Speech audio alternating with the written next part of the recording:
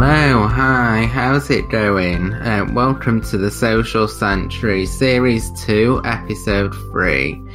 Today I'm talking to Gorman, level designer, environment artist and world builder.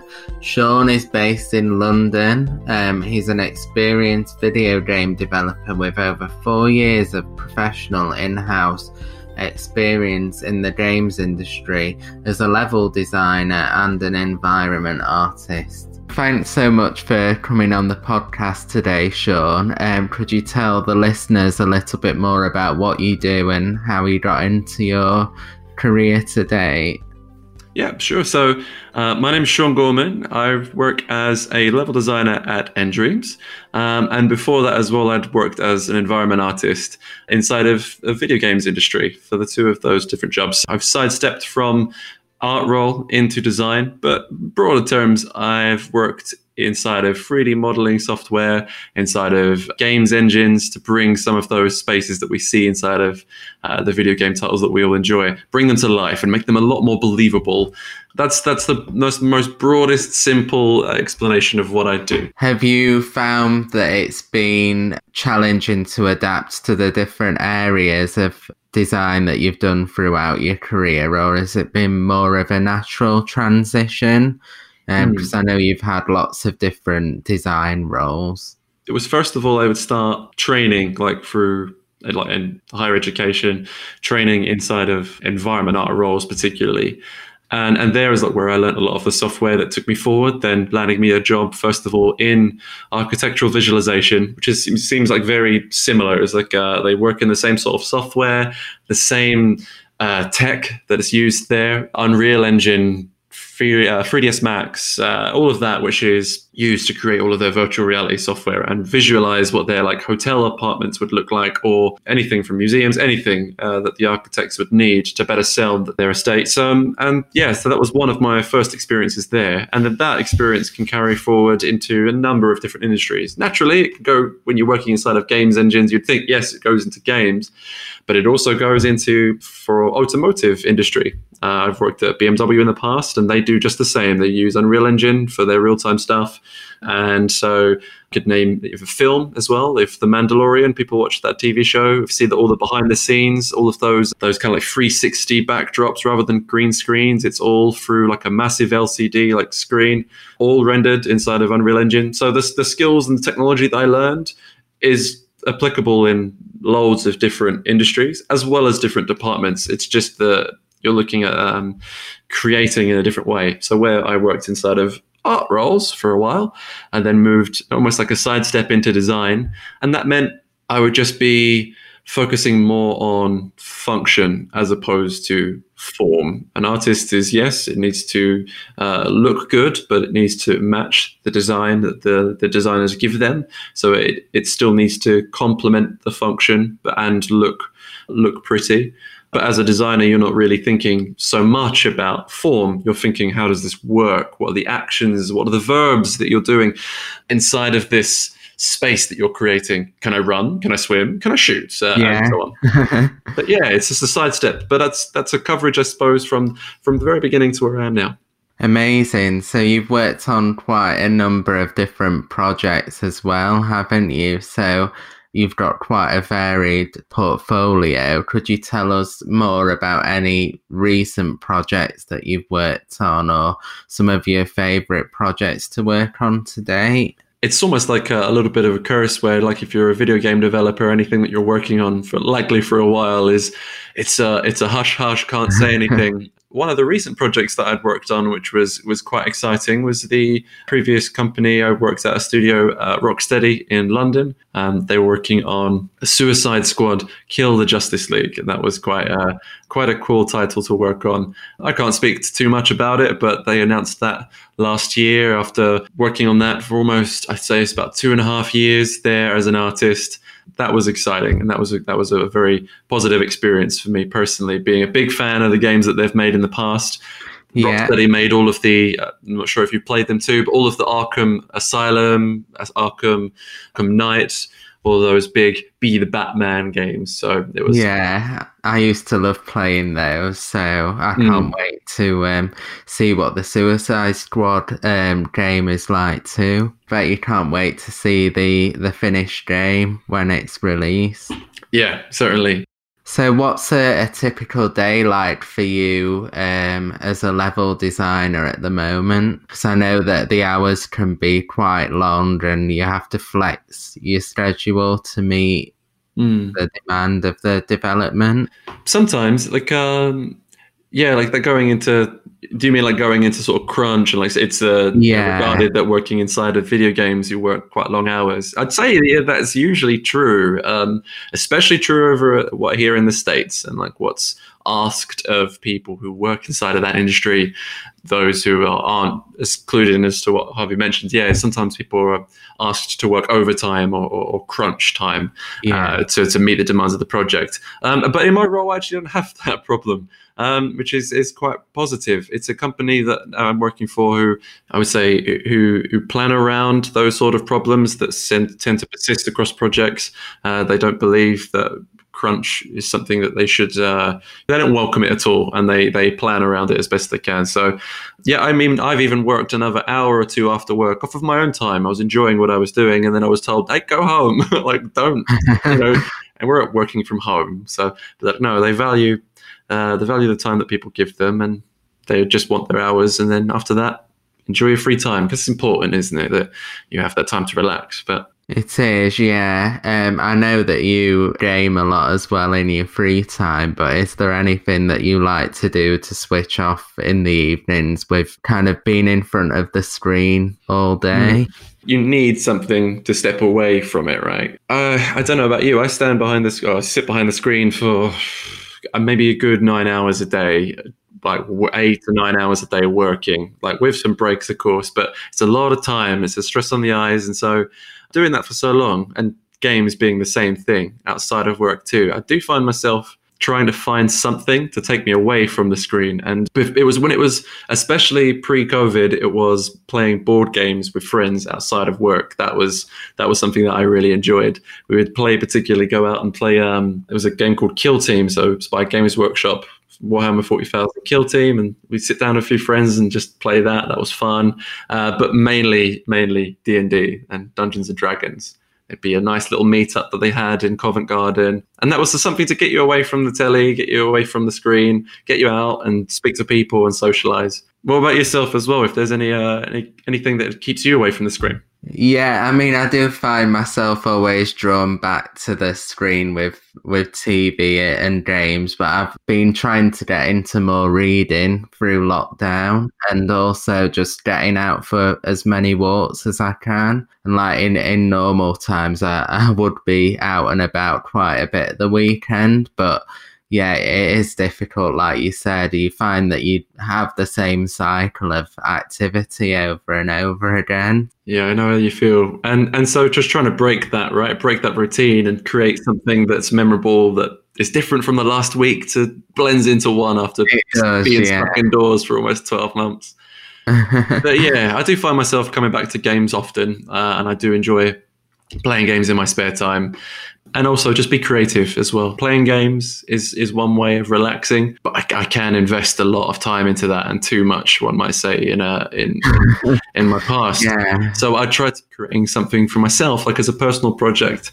And a lot of people do that working inside this industry too. But either put on their portfolio or share with others. And just like you're doing here as well, like a podcast, you're able to communicate. All that sort of stuff, I think, is really healthy. Yeah, it's nice to have something that's external from work to share. And I know that you've developed quite a nice Twitter community as well, and you use the platform a lot to encourage other designers and to give feedback and build relationships. Was that always your intention, or is it something that you've just found that is a really useful tool for you over time? Yeah, like Twitter is it's a different beast by the person that like handles it. Some treat it like a diary, don't they? And others will comment, and it sort of feeds into that. And I mean, I think I looked at that whole site like that, in that same sort of realm of view for a while when I first started, maybe however long ago that was on Twitter. But yeah, and then it changed over time, especially then as I got through like university, I started to then go into like the real world. Yeah. And then I found I was tired of seeing it become just a battleground of like ideas and people like shouting at each other. And I really don't like that. And occasionally you'll see that, and I wouldn't say chime in, but when something like egregious happens, you go, oh no. But yeah, I've found that connecting to other people inside of the same industry as me, especially as well aspiring like developers, whether that's artists, students, and they would ask you for like advice or like how could you help them in some way. That's been really positive. And so that community has been brilliant. And especially in this last year, it's been very supportive, and I've tried my best to then give back. And that's why I enjoy talking in that community and engaging with them as best I can. I start writing articles outside of that to then share there in case anyone else read them and that helped them, talking about my background to help others. So yeah, I think I'm quite happy with it. And that is the intention, and it has been for maybe the last sort of 3 or 4 years, I'd say, to just continue that and keep growing that. Not necessarily around me, but around the right people too. Like I don't have a massive following. I don't aim to have a huge following. But if I can push people looking to learn in the right direction, job done. That's lovely. And would you say that you found it hard to get into the industry as a student, and the reason that you share so much feedback is maybe because you wish you'd had it yourself? In part, like this may be a good analysis. Yeah. It might also be like where I was at university, especially in my first year. I joined the university without any like really 3D background. I joined as an artist, like a traditional artist. I was terrible working with computers. I had no prior knowledge with like modeling software before university. And so in that first year, it was crucial that I found mentors, should I say, like people who could really help me and answer some questions that that others might have already had answered for them, whether it was at college or whatever. I found a few, I'd say, good eggs that were very helpful. They gave me some very handy advice. And then I tried over the next, I'd say those first 2 years of university to meet their criteria and to meet that high standard they'd set. And yeah, and then from there on, like especially at the end of university, found not as much support. You're now the person who should be providing support for the first years. They had that sort of system there. So I recognized that other people coming from universities didn't have the same experience as me, that they didn't have those mentors, or they struggled to ask those questions, or they didn't really know what questions it was that they needed to ask, or if they're looking in the right direction. And so I'm just, trying my best to give back. I believe very strongly I'll pay it forward. And I'm in a good place. I'm in a good situation. I'm very lucky. And I've worked hard to get here, but I am lucky. And so trying to give a hand back and help others if they do need it. So whether that was a post on Twitter going, hey, anyone who asks for feedback in this next 48 hours, I will write detailed feedback to every single person. And I think I wrote something close to 70 people wrote to me, and I wrote every one of them a portfolio review. It took me days. I did see when you last posted that, I saw how many responses you'd got, and I thought that'll take you a while to get through those, but it's really kind that you replied to each and every person. And was there any games or designers that inspired you to pursue a career in games development or art and design? Was there anything that just made you think, yeah, that's what I want to do? I guess that I'll answer that in levels real quick. So early on, when you're talking it's not childhood, but teens, you're in school when you're looking at this sort of stuff. Yeah. Ever since school, it's been the need to tell stories. And I felt stories are best told well, whether you have the most opportunity to embrace the technology and the actual experience as opposed to just the visual medium. It's an interactive medium, and that is in games. So when I learned that, so that's the first step. And then I learned maybe about college that there are people who do this as a job.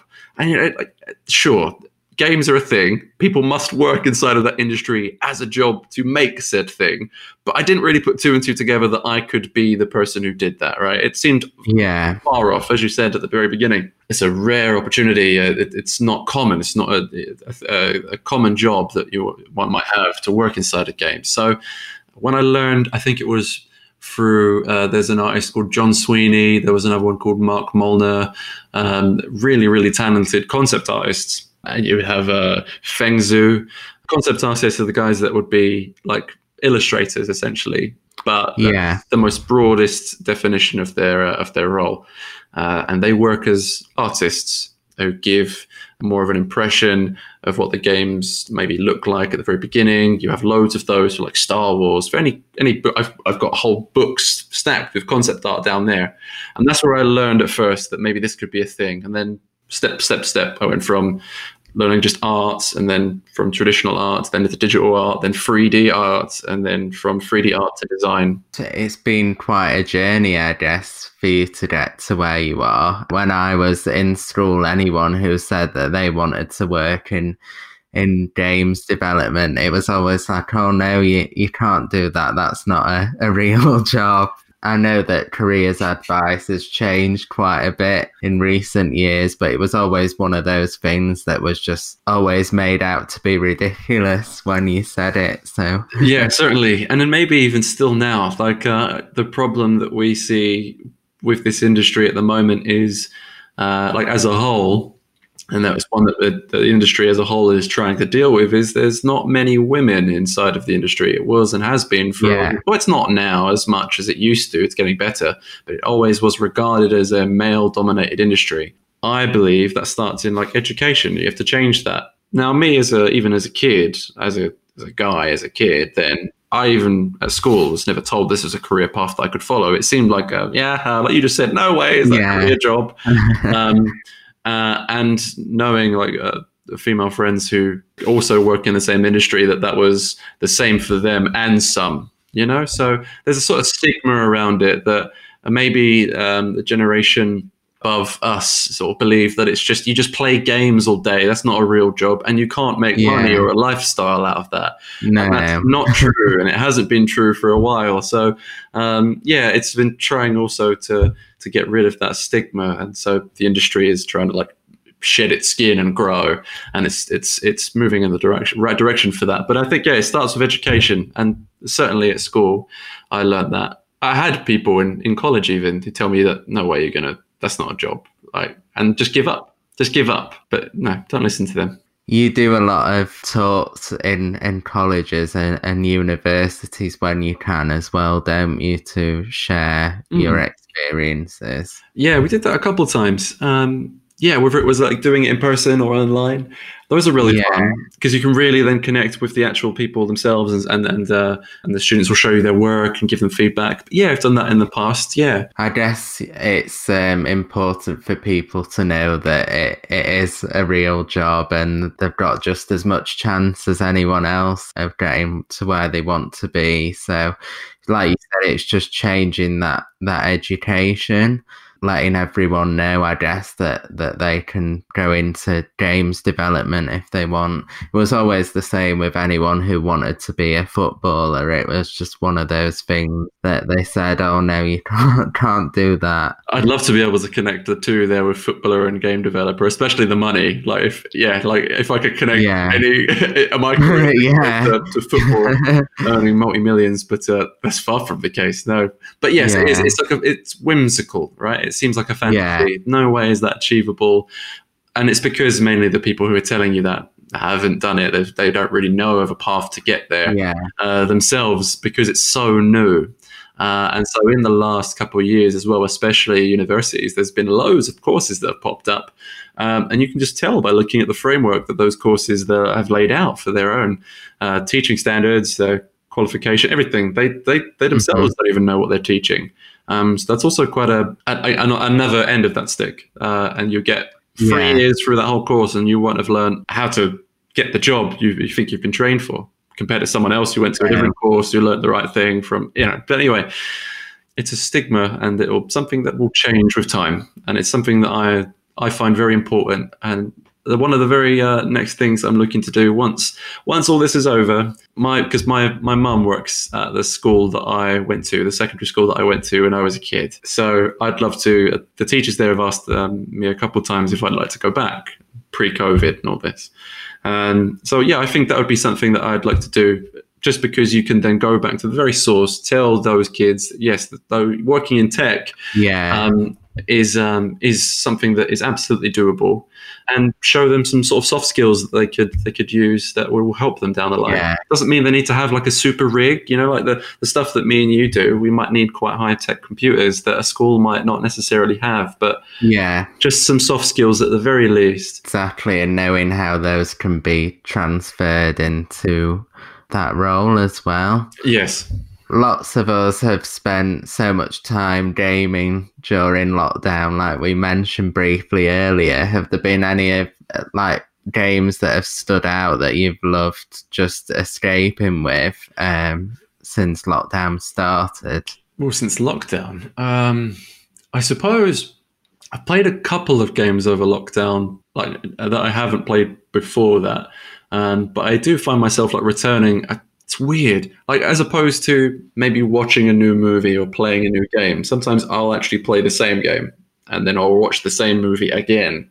I don't know, maybe it's like a safety thing. I feel safe doing that. I know I'll enjoy it. So I did play a couple of games I've finished in the past, or they've been remastered. So the Master Chief Collection was one.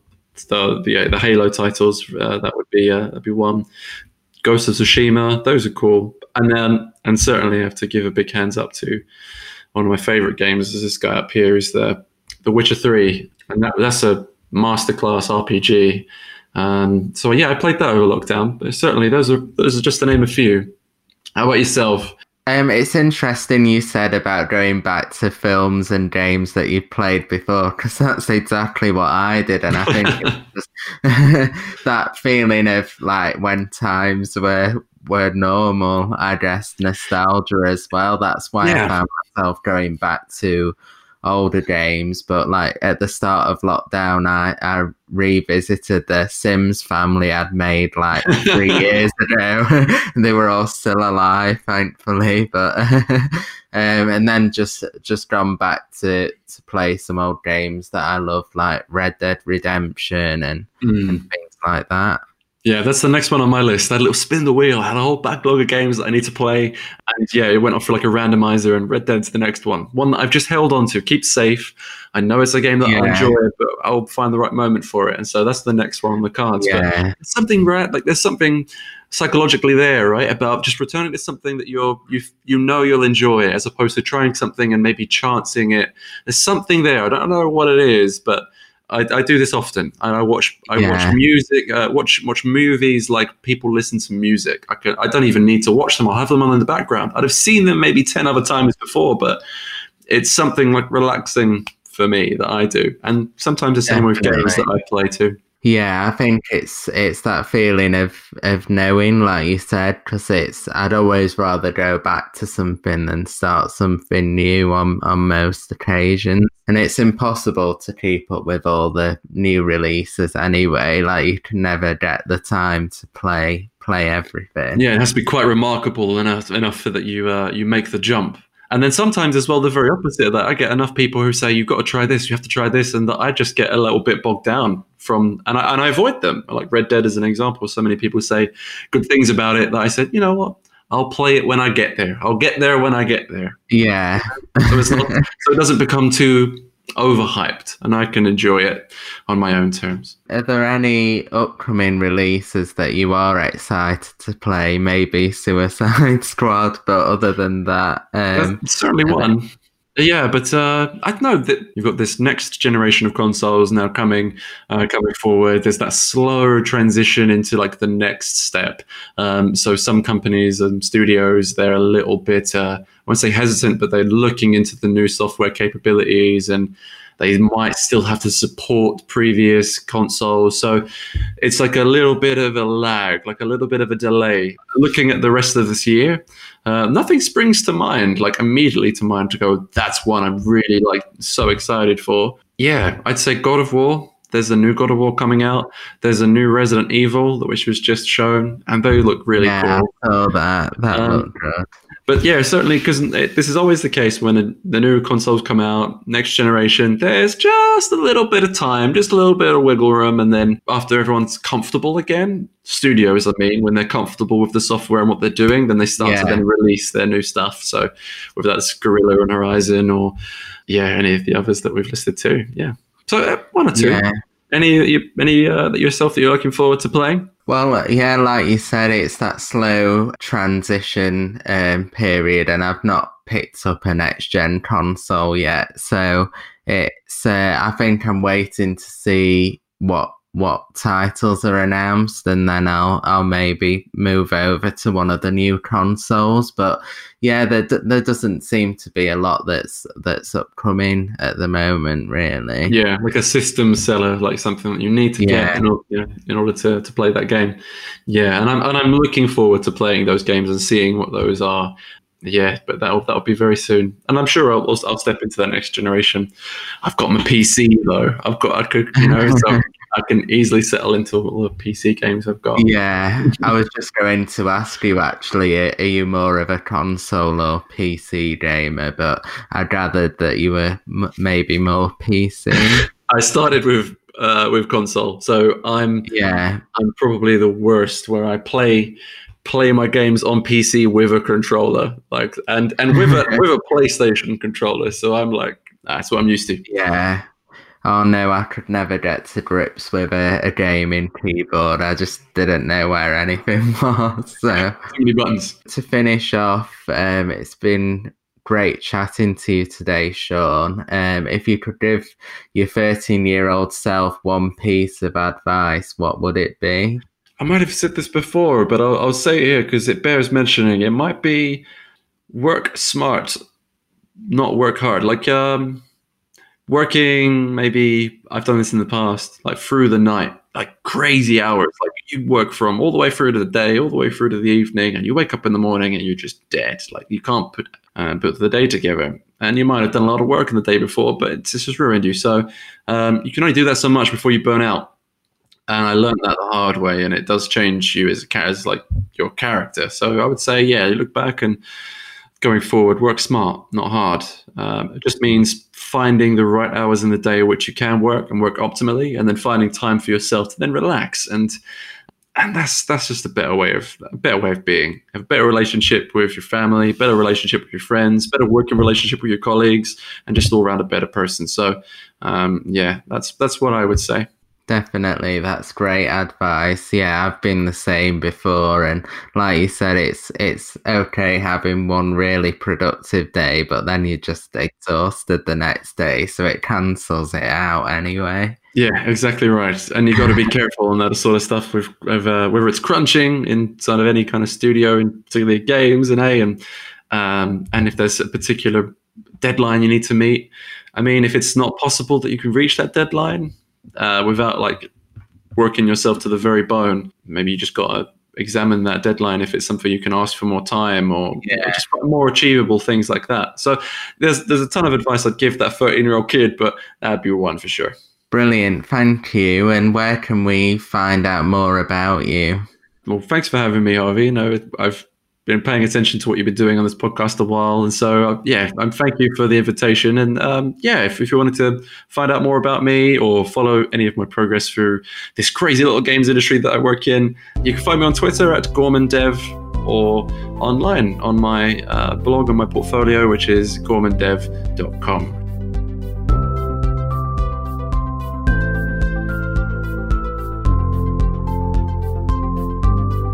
It was fascinating to hear about Sean's journey into the world of video games development. I really loved today's episode and some important topics raised there too. I've left a link to Sean's portfolio website in the show notes, which I built for him last year. And also I've included a link to Sean's current studio, nDreams, where you can find out more about the games that he's working on and developing at the moment. I look forward to seeing you next time for another episode of The Social Sanctuary. And don't forget to follow us on Instagram at the Social Sanctuary Podcast. And if you're enjoying the show, why not subscribe and leave a rating on Apple Podcasts? It would help me out massively.